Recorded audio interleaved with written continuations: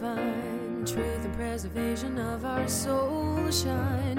I can feel it, yours and mine. Close your eyes and witness it inside. In your bones, you will know.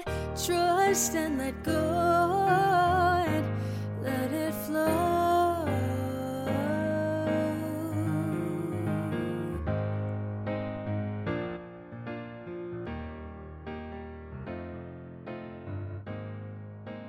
All Things in the Name of Love, Episode 18, Relationships and Stepping into the Grace of Who You Really Are, with Bill Dolan, an Emmy-nominated TV director, author, and speaker. Bill is the president and creative director of Spirit Media, a digital video marketing agency specializing in video production, live event production, and direction, webcasting, and content marketing for profit and nonprofit organizations. Bill has produced live events for 500 to 250,000 people, directed national and international broadcasts for millions, and has acted as director and creative consultant for hundreds of organizations, from Fortune 500 companies to global ministries. In 1999, Bill had a death experience that challenged his worldview and approach to communication and marketing. Years of research led him to write the book, The 7 Disciplines of Relationship Marketing. Today, he is a recognized authority, national speaker, and workshop trainer of the 7 DRM strategy. Bill, it is such an honor to have you on the show. Thank you so much. Oh, Erica, I am so thrilled to be here with you. Thank you. I mean, we met, like 7 or 8 years ago, and I was doing voiceovers, and I always felt this connection with you, and I didn't at the time really understand it. Well, I totally agree. We totally connected, and it's been fun to, just stay connected, and the journey you've been on, the journey I've been on. I mean, it's fun to bring it full circle and to be able to have the chance to talk about it today. Yeah, because, for me, my journey really, really started. I've been meditating for 10 years, but what happened was about 3.5 years ago, the Paris bombings happened, and I listened to a meditation and I snapped. I was like, I need to do something deeper than just a meditation. I have to commit myself to something. And I just, at the end of the meditation, I said, I'm taking a vow of peace. That's powerful. I had no idea what it meant. Yeah. Because I was like, I just have to, because, I have a background as an historian, and I just couldn't do it anymore. It was so much. I was so sick of the violence and so sick of all of it that I was just like, okay, I'm done. And I had to divest myself of all the authors I read. I stopped watching television. I stopped watching movies. And I even changed what I listened to and it took 6 months to do this because I was just like so overwhelmed. And I feel that's a place where a lot of people are in our society right now. And that was what called me to create this podcast, because I know what it feels like. Yeah. And I think you're right. I think right now there's a culture that's pervasive, in our world of that very feeling. So I think you not only felt something deeply personal, but I think you tapped into the energy that's happening all around us. Yeah, and I'm hoping, because this is not my ego. My ego is saying, "Why are you doing a podcast?" But I'm hoping that by sharing stories, we can help other people get past that fear of the what happens if we're not paying attention, what happens if we shut down and actually tune in. Yeah. Oh, yeah. And that's certainly, I know we'll get to it, but that is the essence of a lot of things I've discovered in this journey over the last 20 years. And in fact, if I can just hit on one of them right now. Oh, please. Yeah. I was just talking with somebody today, and at really the heart of our life experience, the centerpiece of it is relationships. Mm-hmm. And, just to be really honest, relationships are really hard. They just are. I mean, we want to kind of, gloss, and poetic about them. And certainly there's beauty in relationships, and there's wonder in relationships, and there's richness in relationships, and there's just a crud load of hard work because people, I mean, everybody comes from a unique perspective, and everybody, and I do not know anybody. If there's someone, someone who listens to your podcast and say, "Wait, I'm the exception. I actually have had a perfect life, and everything about my life has been, daisies and sunshine." Please call in, talk to Erica. I'm sure you should be on the show. The rest of us have experienced triumph mixed and punctuated with tragedy. And tragedy that sometimes causes emotional bruising that we can't see, some scarring we can't see, tender areas we can't see, but they're real. And it makes those relationships hard. But as long as you recognize this is one of the most powerful and wonderful experiences we can have in humanities, to have these relationships, know that it's worth the work. It's absolutely worth the work. It totally is. I became a community garden manager this year, and I did it because I wanted to create community. And the garden I was working at, there were 50 some odd people that didn't talk to each other. Well, what I didn't know was that it's a minefield. And these are amazing people, and each and every one of them is amazing. And oh my gosh, just making sure that I am speaking my truth in a way that is authentic to me and not stepping on the toes or opening wounds of other people. Oh my gosh. And it's working, and it's a lot of work. Yeah.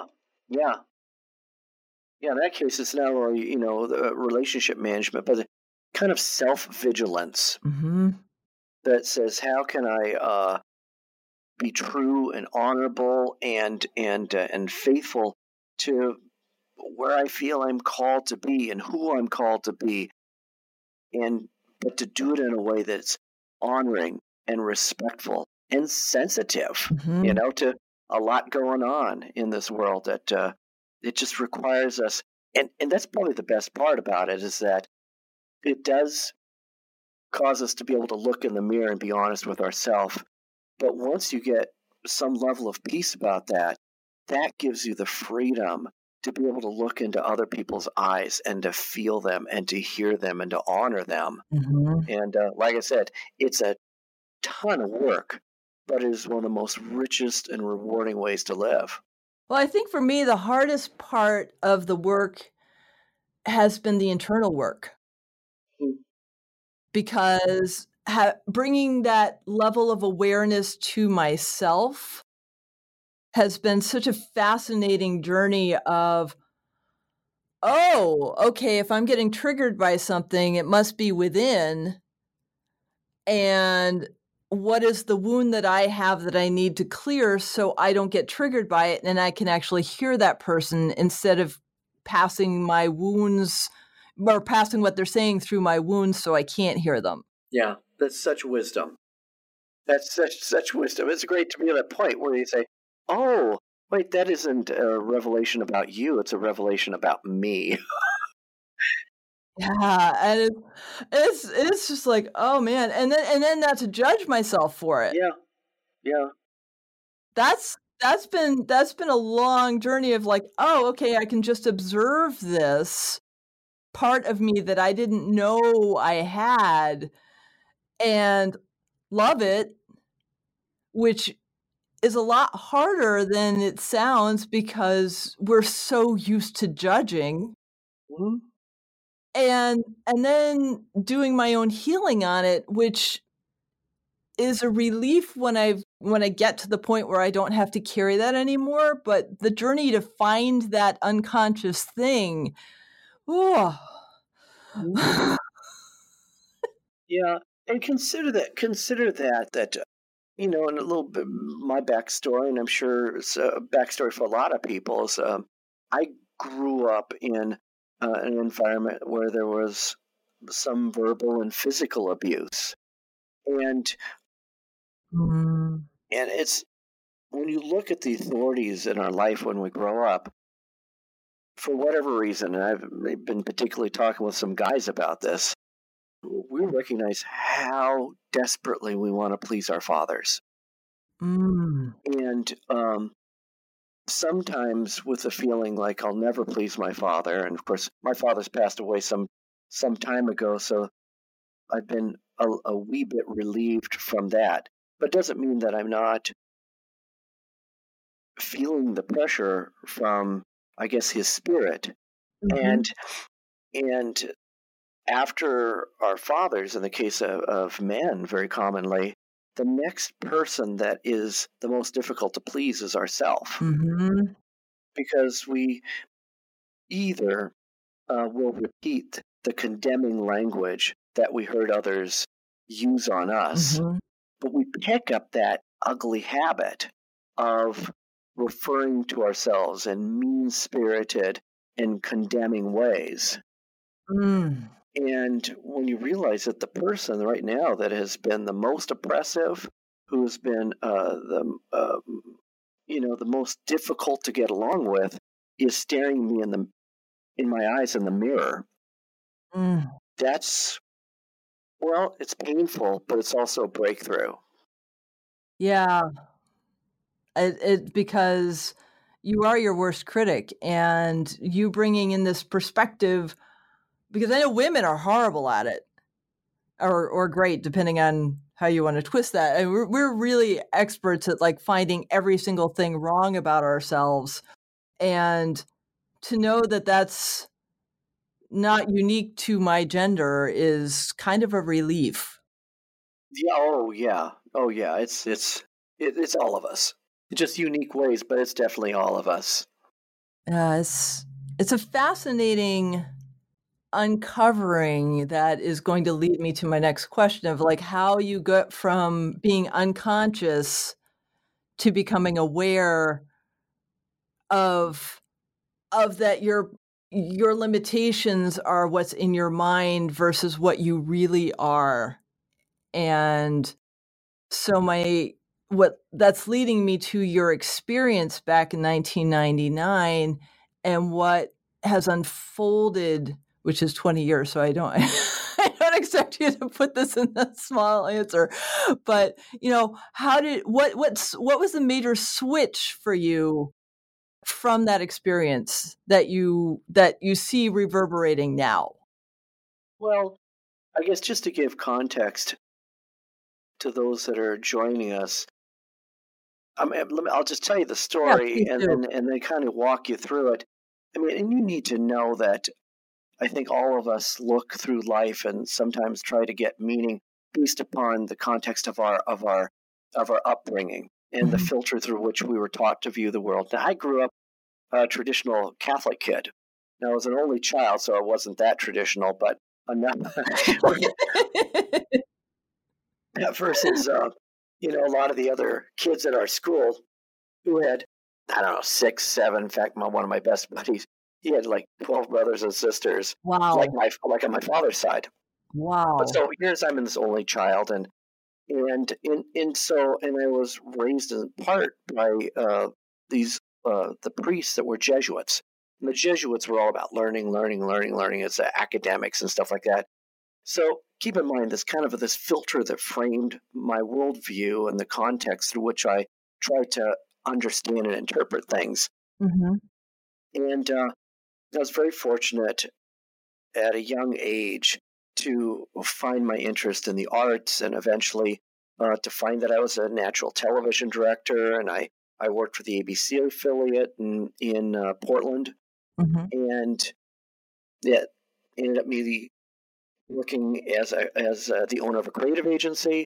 And I ended up traveling literally all over the country all the time. Very blessed to work with some of the, big stars, big companies, big projects. Just everything that I did was just crazy fun. That's awesome. And so by the time 1999 came along, I mean, I was still thoroughly enjoying what I was doing, but I had married my high school sweetheart. I Mm. had now 5 kids, Wow. and I just, oh, my kids, I just so am madly in love with them. Oh, And but as a dad, I was traveling a lot, yeah. and I was kind of having a personal household reckoning about being somewhat of an absentee dad and Mhm. reconciling this is my living. But I had this opportunity to produce a documentary, and I thought this is going to be the secret sauce. Because if I can produce a documentary, I can, pour myself into my work, but I can make money on the back end through distribution, Mhm. and maybe I don't have to be gone as much, and it'll be potentially more lucrative. Mhm. So we produced a documentary. It went over well. We found a distributor in Nashville that said, "Hey, we want to sign you." I thought, "Oh Nice. my gosh, this is great!" I really felt like I was on top of the world.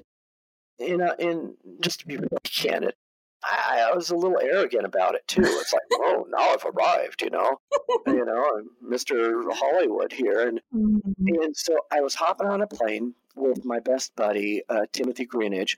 Now, for those who can't see me, I'll just let you know I am a rather short in stature Irishman. I jokingly say that I'm descendant from leprechauns, but my buddy Tim is about 6'3", 6'4", African American guy. He looks like he belongs in the NFL. Nice. So the two of us, buddies traveling together, look a little odd couple-ish. But we're hopping on the plane because the conference I'm going to in Nashville, where this distributor is going to be, has a component that is perfect for Tim, the gospel singer. Oh, awesome. So we're flying together and feeling pretty good. Okay, we're going to go back. We're going to sign this deal. Everything's fine. And suddenly I just started not feeling so good. And I couldn't put my finger on it. The more I thought about it, because I fly all the time, I'm never sick. I mean, like never sick for anything. And now I'm starting to feel funny. Ooh. And of course, I didn't say anything to Tim, but I slowly found my eyes drifting to the bag in the seat in front of me. The Oh, air yeah, yeah, sickness yeah. bag. And I'm Yeah. and I'm thinking in my head, no, not the bag. No, not the bag. No. And the more I thought about it, the more anxious I got, and then I started to feel more lightheaded. And it really was a point where like something's wrong. And I turned to Tim. I said, Tim, something's not right. And that's the last thing I said. Wow. And my eyes, I guess, flopped back in my head, and my arms went limp, and my heart stopped. Wow. Now, I mean, you've known me for a while, so you know Yeah. I can joke, and I have hopefully a good sense of humor. And Tim Yeah. at first thought, oh, he's kind of doing the dead guy on the plane joke kind of thing. That's so crazy, Bill. Then he realized, no, I wasn't, that something Wow. desperately was wrong. And Tim didn't formally know CPR, but he did know like chest compression. So he started hitting me in the chest, like to try to wake me up or stir me or get my heart going. Yeah. Didn't work. He then put me out in the middle of the aisle, drugged me out there, and Mhm. began doing deeper chest compressions. As Tim would put it, he said, I was just ready to break your ribs when Wow. I hit one more punch and I was recoiling to punch you again, and you took a breath. Wow. And, long story short, I mean, it ended up an emergency landing, and then I ended up a Oh. cardiac wing. And for those people that are particularly medically fascinated by this, I was diagnosed with malignant neurocardiogenic syncope, which basically means malignant, you can die from it. Mhm. Neuro is brain, cardio is heart, and syncope means out of sync. It's kind of like an adult SIDS thing. Wow. And it's like a kissing cousin to fainting spells. But when you have what I have, it causes your brain to tell your heart to stop, and you Wow. die. Wow. So the only thing that they could do, and I didn't have a heart attack, anything like that, and physically I was okay, but that syndrome means the only way they can prevent it is to give you a pacemaker. Wow. And so I ended up with a shiny new pacemaker in my chest. Oh my gosh. And now my second one, because they change them out as the batteries get low. That's a good thing. And to this day, even though I've never had an episode like with that blackout whole thing ever again, my pacemaker 6 times a day, it recognizes my heart start to lower, and it intervenes and paces my heart to keep me from blacking out. Wow. Now I'll tell you where that's fun, is that I've shared my story, and I do a lot of lectures for marketing classes because the book ultimately came out, around with a marketing bent. Mm-hmm. And so when they go in the marketing classes, and I'm talking to the young students there, I tell the story, and then I'll let them know. Say, so if at any time during my lecture today, I flop over on the floor, I said, just give it a minute. My pacemaker will kick in, and I'll be able to finish. And I bet you get lots of terrified looks. Oh my gosh, yeah, the mouths drop, and I said, no, I'm just joking. You're going to be fine. But oh man, that's wild. So how long were you out?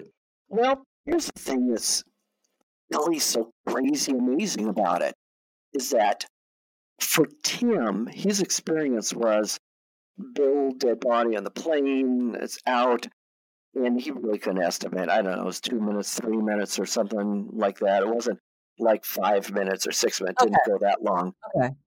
Though you could certainly blame my behavior on some, blood issues to the brain, but the thing is crazy is that while Tim was experiencing that, I had a very different, profound after-death experience. And this is really what changed me. Okay. I mean, it changed me so much that I wish everybody could die and come back. Wow. So that they could really understand how to live. Mm. And again, understand the filter through which I was raised, or the way I looked at the world. Mm-hmm. But from literally the nanosecond that my eyes rolled back into my head, my heart stopped, I felt like I literally transferred immediately from this dimension of time and space to a dimension of eternity. Oh. And in that space, I felt like I came face to face with God. Oh, got chills. And it was the most incredible experience.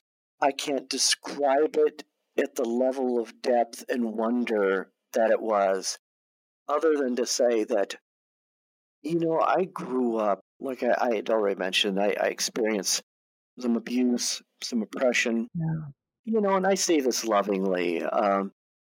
There's elements of religion that, even of itself and its good intentions, comes with certain levels of condemnation and fear. Mm-hmm.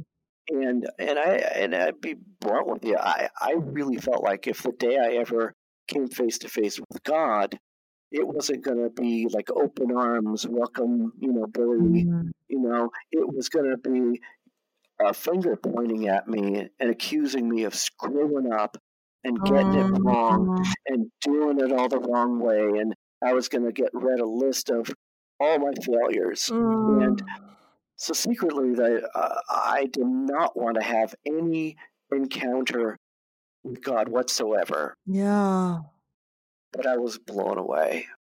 Instead of anything even remotely close to that, I felt like I came into the embodiment of pure love. So I just recently came out with a vlog, and I talk about the idea of transformation. And, there isn't really a better model than transformation than looking at what happens to butterflies. And so I start digging into the kind of the physiology of it, and it was like, wow, this is so incredible. And there's really like three big things that I get with kind of a bonus message, really.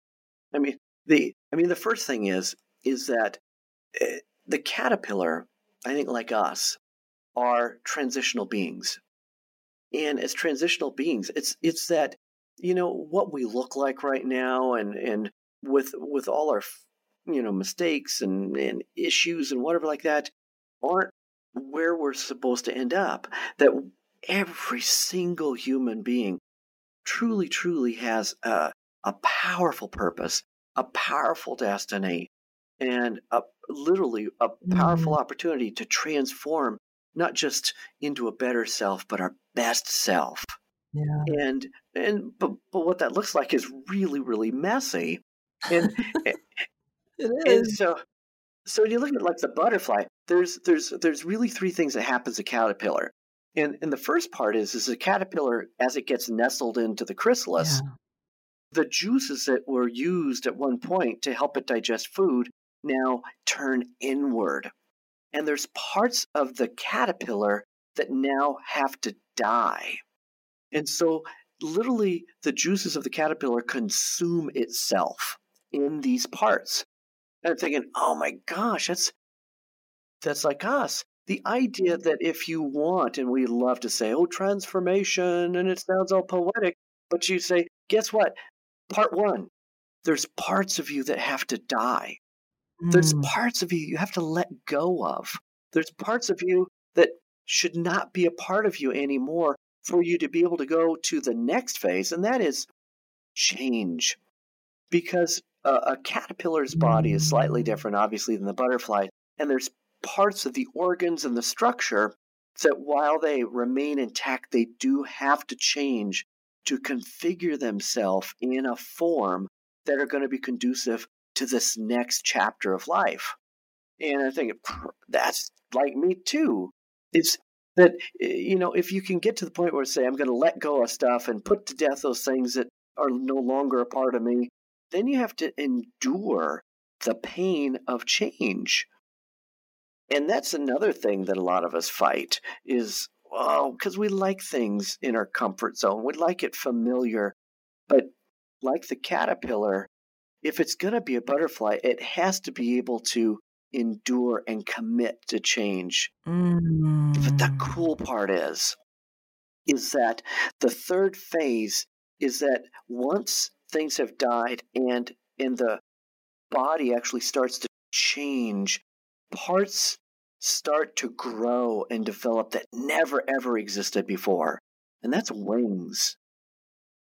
So when you think about the idea, and I believe in every human heart, there's that stirring that says who I'm supposed to be and the places I'm supposed to go and the lives I'm supposed to impact.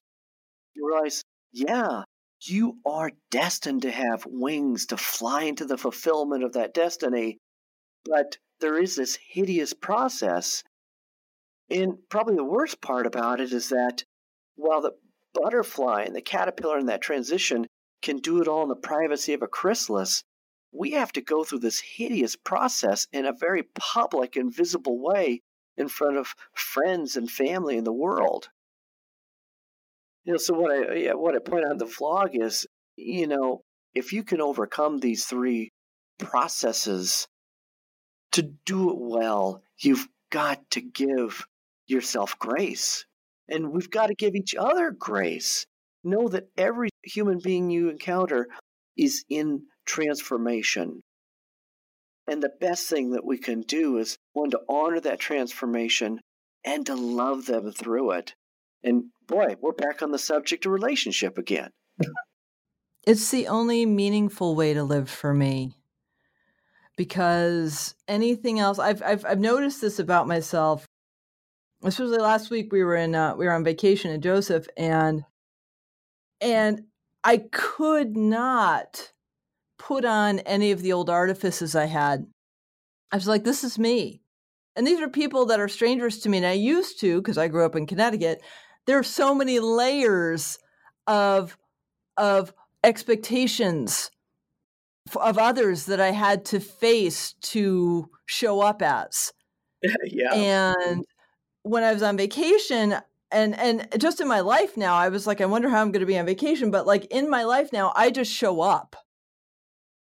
And I can't bring myself to pretend to be something I'm not. because it's so draining on me to care about things that don't matter. And it's interesting how as I've tuned more into myself, how many things have shifted in my life because of it, because I have this relationship with myself, because I love myself. I don't love myself fully because I'm still human, but I love myself a lot. I love myself a lot more than I did. And when I tune into what calls to my soul that is meaningful to me to show up in the world as, I don't even recognize who I used to be. Mm-hmm. Because I'm not listening to anyone else. I'm listening to my soul. And that's been a really fascinating journey of unwinding. And so as a follow-up, what did you feel was the most transformational shift in your human existence? Some of the best advice and the worst advice, depending upon how we receive it, is, as my mom said, just be yourself, Billy. And I was like, oh no, if I'm myself, people reject me. I'm going to look stupid, whatever. And so I was in angst about it for a couple more days, and then I remembered the story of Famous Amos. Now, if you guys have ever been to the store and you've seen Famous Amos cookies, the story goes like this. Famous Amos was a casting director in Hollywood, and he would show up to meetings with a bag of his cookies. It was like his signature. And people finally said, well, Famous Amos, your cookies are so good. Why don't you, you should sell these things. And of course, someone picked it up and he ended up selling the cookies. And I thought, you know what? I make chocolate chip cookies. In fact, I make good chocolate chip cookies. I'll make chocolate chip cookies. That's what I'll do. So an hour before I depart for the TV station, I had baked a batch of chocolate, and I'm literally just pulling them out of the oven, getting them just firm enough to put them in a brown paper bag. And I got this stroke of brilliance. I wrote on the bag, Bill's Famous Cookies. And I made a little stick figure, and I said, eat one, And in fact, I'll tell you, if you ever go to billsfamouscookies.com, you'll see a little story that I tell this story because I still to this day give cookies. So here I'm in the station, and I'm thinking I'm going to make the cookies. So I get there just in time for the taping. And to my horror, I wasn't the only one. There were 2 other students that were invited. And oh my gosh, the first guy, and as we walk up the stairs, he just jumps forward to meet the producer. His name is Mike. And Mike is like the most confident. He's got everything going for him, and he's just smart and handsome and tall and whatever.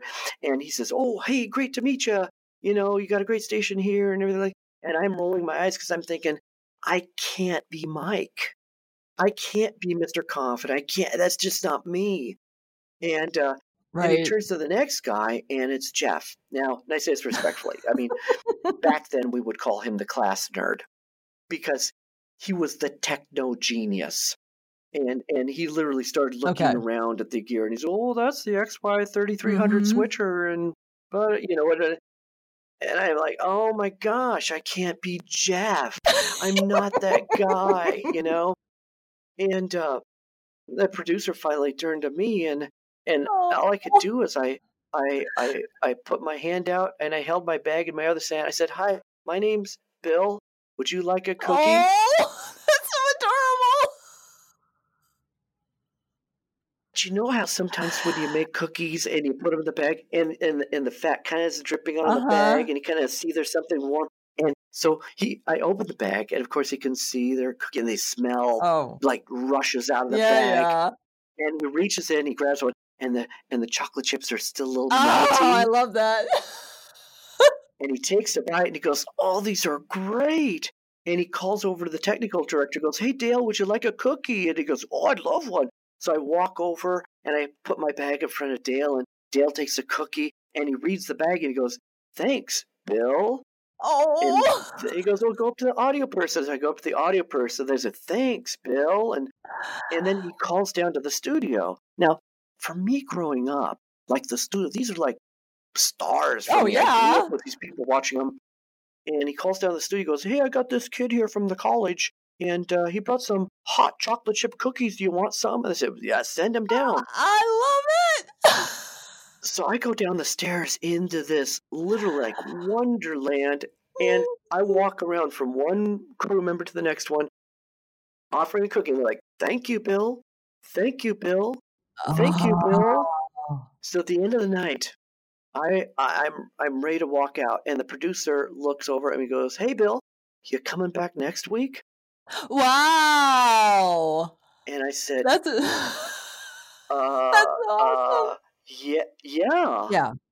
And I came back for the next 6 consecutive weeks. In the 6th week, the producer pulls me aside. He says, hey, Bill. He said, we all know you here. Everybody loves you. Think you're great. And, we got to pick our next intern. And I have a stack of intern apps, an inch or two thick. And frankly, if you'd like to be our summer intern, it's yours. I said, yeah, I'd be honored. I was like stunned. So I go back to school. I get the paperwork taken care of. I now am the summer intern here at this ABC station. But guess what? Every Thursday night, it's hot chocolate chip cookies. Hot chocolate chip cookies. And I worked my fanny off, whatever they asked, I did it. And at the end of 3 months, on literally the last day of my internship, they hired me. And that's how I ended up one of the youngest major market directors in the country. It's like, thank you, hot chocolate chip cookie. Thank you, God. Thank you, Destiny. Thank you, Mr. Producer, who could see past my smart friend and my, Mr. Confident friend to say, wow, a hot chocolate chip cookie and a heart to serve. So.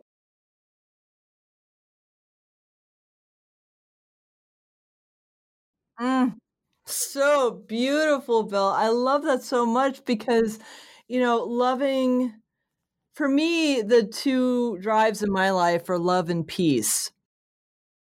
Because I want to fully love myself, and I absolutely crave peace in every shape and form. And to recognize that in my process, I've done so many. I'll give you one example. Diet is a comfort thing, right? We love eating what we love. Well, I ate beef for 40 something years, and one day my body's like, nope. What do you mean, nope? Nope.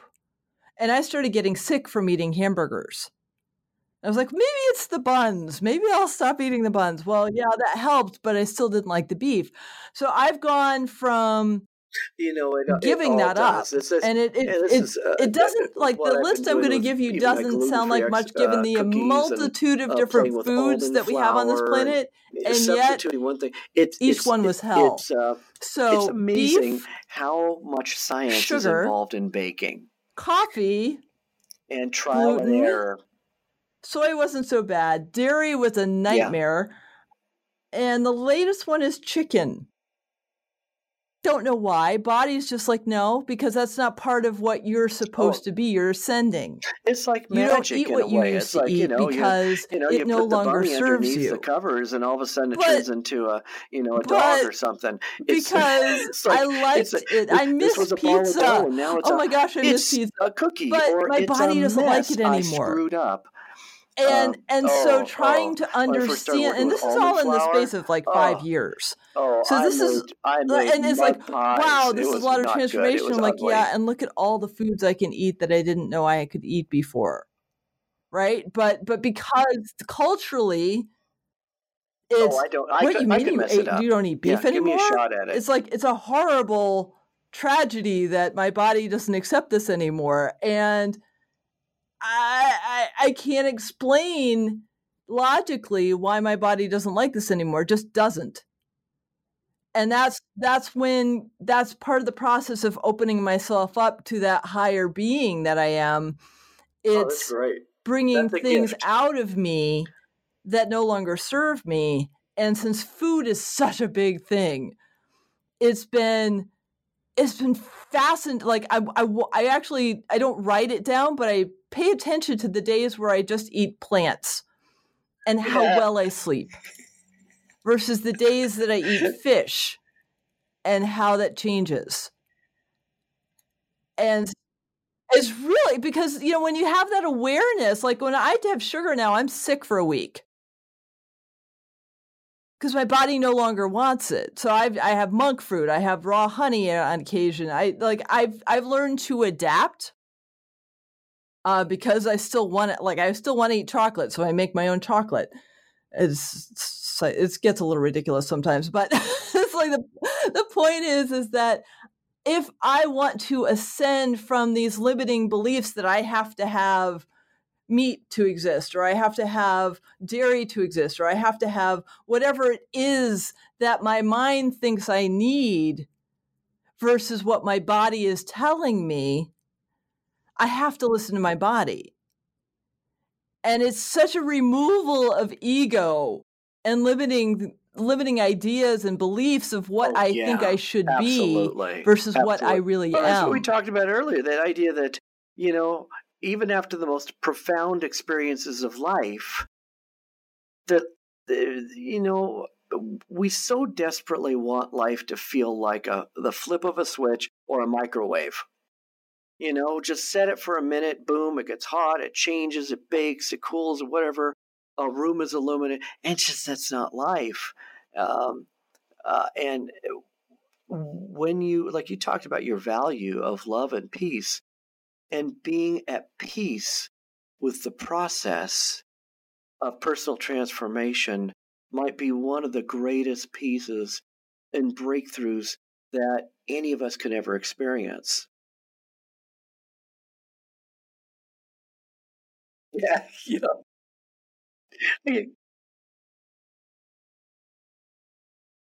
Oh gosh, yeah, yeah. Then you revert and you go, oh my gosh, old Bill. No, okay, no, new Bill.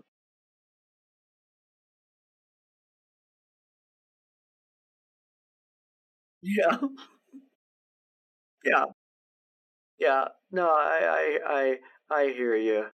And I don't mean to sound like a motivational poster, because sometimes, people try and with good intention to take some of the, profound secrets of life. And if we can turn it into a sentence and put it on a poster with a kitten or a flower, then, the world's a better place, but I'm actually on the board of a foundation that's connected to aviation.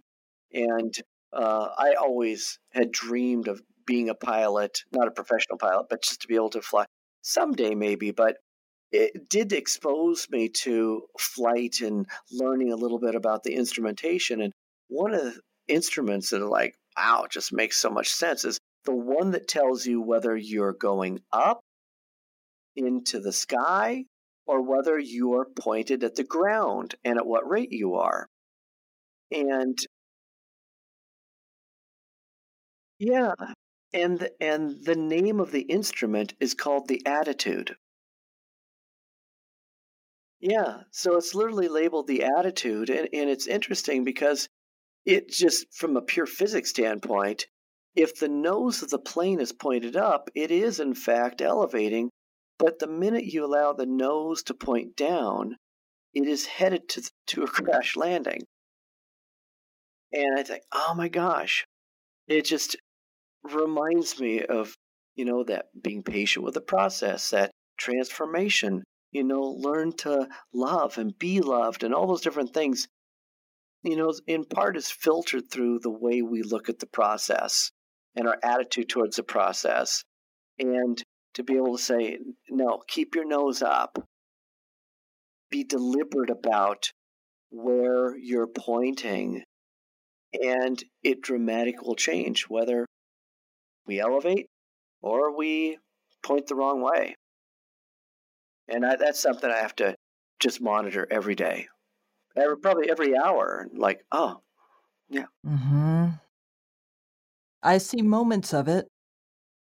It's like, wow, this is so. Can I have more, please? Yeah. Oh, so I mean, I'm grateful for this process because it is an awakening process, and I'm glad that I'm on this journey. And there are times where it's like, could I just like status quo for like a day? That would be so nice.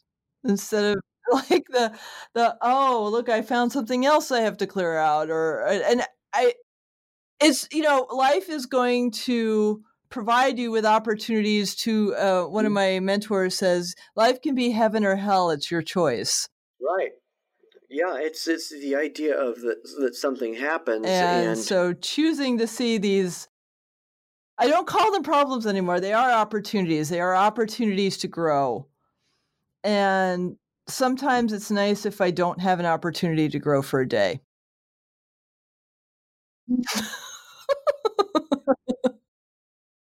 Oh yeah, because it's not innate. We have an amygdala, and it loves the fight or flight. And to get past that unconscious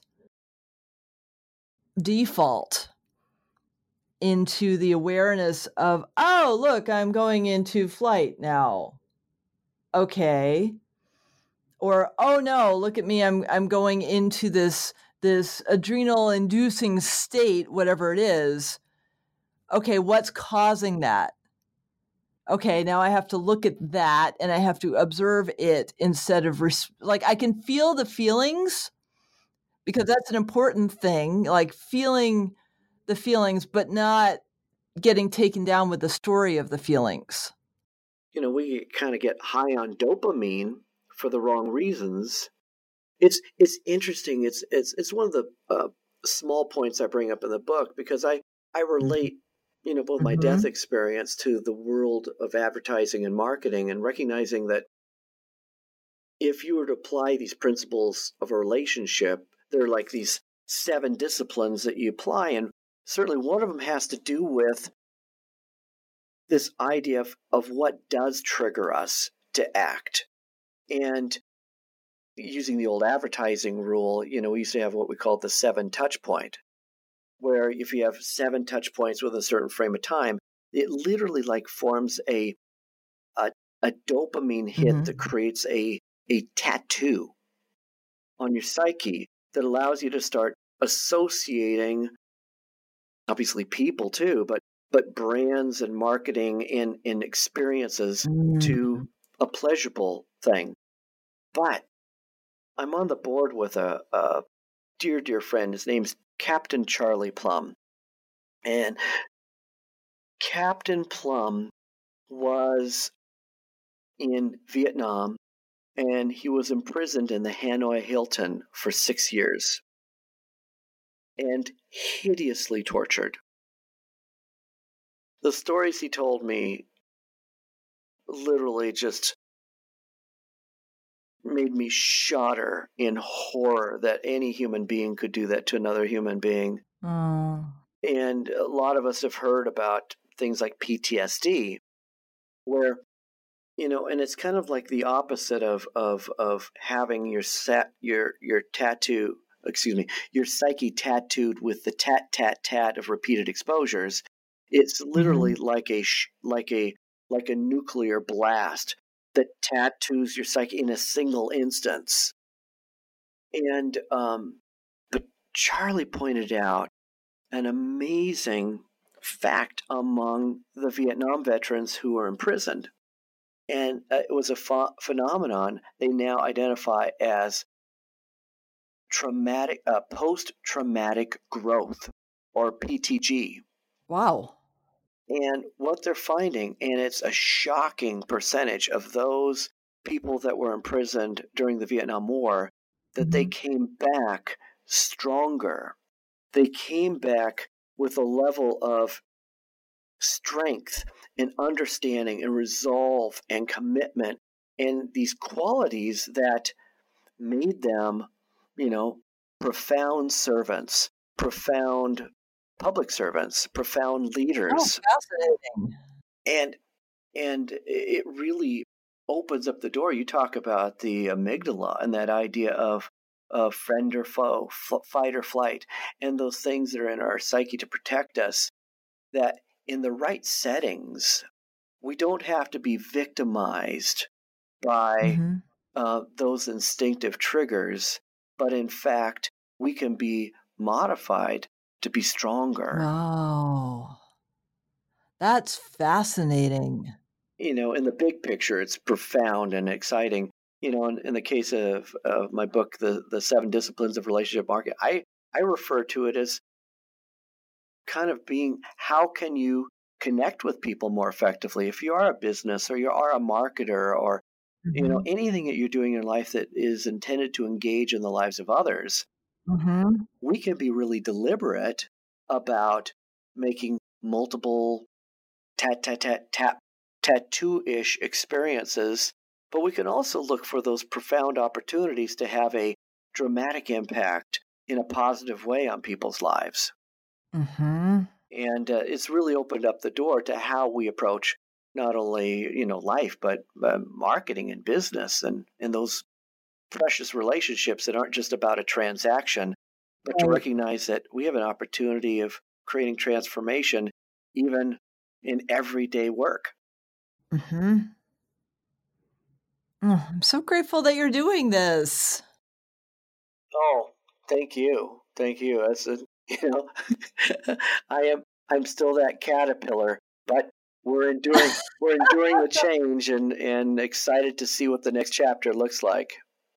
Yeah, I mean, I went to a conscious capitalism meeting last month just because I was curious, and it blew me away how business is shifting, because it's me, right? I'm self-employed, and so what I do is just my own thing, and I'm like, okay, I'm gonna have 3 TerraCycle boxes, I compost, I do all this stuff for me. I could always treat my employee better. But seeing that this is a shift in awareness of how companies should operate, like treating their employees better, what are they giving back to the community? How are they cultivating better relationships? It's just, it feels to me that there is this conscious shift globally that's happening where the old way of capitalism doesn't work anymore. And it's not like, okay, what's the new thing? And this is what the conscious capitalism is coming out as, like, okay, so this is the model that is going to work now, of where you actually, like, I'll use the example, Thrive Market. They buy things in bulk for discount for members. You pay your membership. And when you buy a membership, you give a membership to somebody who couldn't otherwise afford it. That's a great idea. It's amazing. And then they have gluten-free, sugar-free, like they have all these different dietary things for your food needs. And then when you buy something, you can give like a percentage of your purchase to buy something for someone else if you feel so inclined. And they're still making a profit, and their employees are doing well, and they've got a bigger vision. Yeah. Because they see that there's a need that needs to be filled, and they can fill it. And since, I mean, other than showing up for myself and having this amazing podcast to help people, I look for other ways where I can show up and contribute to the world in a meaningful way, because it's important to my soul. And I would say it's, whether we recognize it or not, it's important to everybody's soul. I think that and it's hard to put it in the term like, oh, here's a capitalistic system versus a socialistic system versus I think that the greatest challenge hasn't been in the system, but in the idea of the difference between transaction versus transformation versus caring about my needs versus living a life to be able to serve and operate in harmony with your needs. Mm-hmm. To recognize that a customer or a client isn't about who's going to buy from me, but this is a privilege for me to find somebody that I have the privilege of serving. Mm-hmm. And I think it's that the heart. Now, granted, all of us have selfish elements. I mean, We like to eat. the hierarchy of needs, still is relevant about that. We do have needs, and we do spend a significant amount of time meeting our needs. But those needs, we're finding out, are most powerfully met by honoring other people's needs and connecting and serving.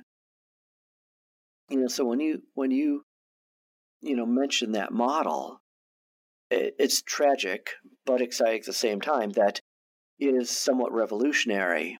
It's revolution. I mean, it's tragic. It's revolutionary, but it's exciting that it is getting back to, I think, at the heart of the human experience. Mm-hmm. And you say, "Oh my gosh!" I mean, this sounds a little crude, so I don't know if you've got a rating on this, but I've had some swears in there, so don't worry about it. I'll try to drop any F-bombs, but I'll just say that I grew up in a world where a lot of people would think I'm going to be a 9 to 5 ass so I can be a 5 to 9 saint. Mm. And that somehow there's that we bifurcate, goodness, taking versus giving. Mm-hmm. And from 9 to 5, we basically, I think a lot of people tragically sold out for the sake of having the privilege of being a philanthropist or a giver or whatever it is from 5 to 9. And to say our life doesn't have to be that way, that we can have a fully integrated life of serving while sustaining, of giving and growing. That these aren't mutually exclusive. Right. This literally can be a harmonious and powerful way to live. And when we do that, and here's the tough part, is that, you talk about the value of peace. It's the recognition that there's different people at different levels of grasping this. Mm-hmm. And if you look at maybe the Bill Dolan of my youth, you might say, I'm not really fond of that guy. And in fact, there was times that seriously, I was the kid that you did not want. I mean, parents would say, don't play with that kid. Oh. I mean, I definitely had some rough patches in my childhood that was not good. But I can now give grace to that person because I now know who that person's becoming. Right. And to be able to look in the eyes of even people that, boy, we disagree with, and we think you're way off or whatever, that we can be at peace with, wow, right now they're not looking real pretty. They still can be loved. They can still be honored. They can still be respected in the raw process that they're in, even though that process is kind of hideous to watch. Right. Because it is for all of us. It's everybody. Crud. No one has we can't point fingers. We just can't. No. And it's so, for me, as I have become more aware of how I judge myself and others, when I hear myself judge, it hurts me. Because I realize that I'm like in the process of judging another, I'm judging myself. And it just feels icky. Like it just doesn't resonate anymore, because if I am embodying the peace and love that I strive for, I have to love it all. Mm-hmm. Yeah. I'm not there yet. No. Not there yet. No. I'm working on it. And it could be that again, that if there is someone in the listening audience that said, "Look, my life has been filled with daisies and sunshine, and just by some fluke, I was born near perfect." God bless you. Please call in. Talk to Dr. Erica. we definitely want to, do some, pull you aside and do some testing.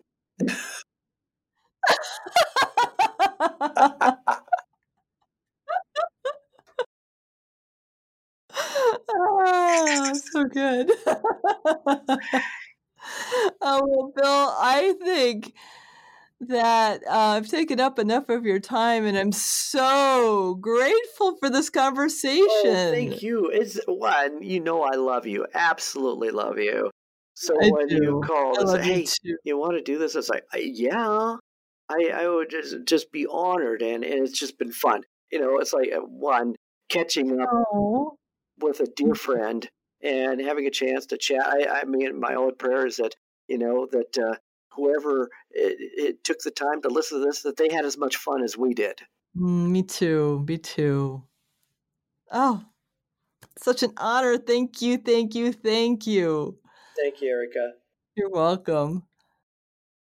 The action item for the week is to tune into what grace means for you. How do you allow it to flow within and for others? This is just to bring awareness in for you. Until next week, I wish you the highest peace, love, and prosperity. Namaste. Can you help me redefine truth and preservation of our soul shine? I can feel it, yours and mine. Close your eyes and witness it inside. In your bones, you will know. Trust and let go. And let it flow.